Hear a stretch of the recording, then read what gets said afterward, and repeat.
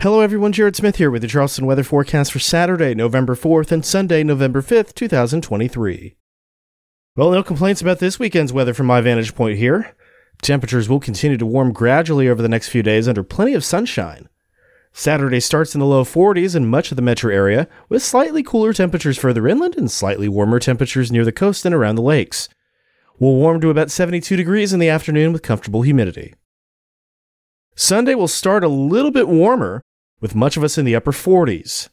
Highs follow suit by topping out in the mid-70s in the afternoon, a few degrees warmer than Saturday.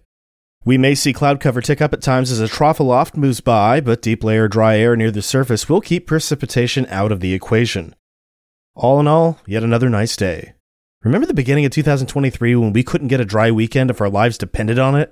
It's sure nice to be beyond that. Don't forget, daylight saving time ends at 2 a.m. Sunday. If you have clocks requiring manual intervention, be sure to set them back an hour before you head to bed Saturday night. It's also a good time to swap out the batteries in your smoke and carbon monoxide detectors, as well as your weather radios. And a programming note.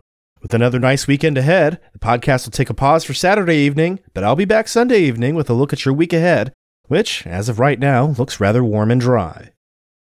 And that was Charleston Weather Daily for November 4th, 2023. I'm Jared Smith. You can find Charleston weather forecasts online at chswx.com, on Mastodon at chswx, at chswx.social, on Instagram and Facebook at chswx, and on Blue Sky at chswx.com. Thanks for listening, and I'll talk to you Sunday evening. Have a great weekend.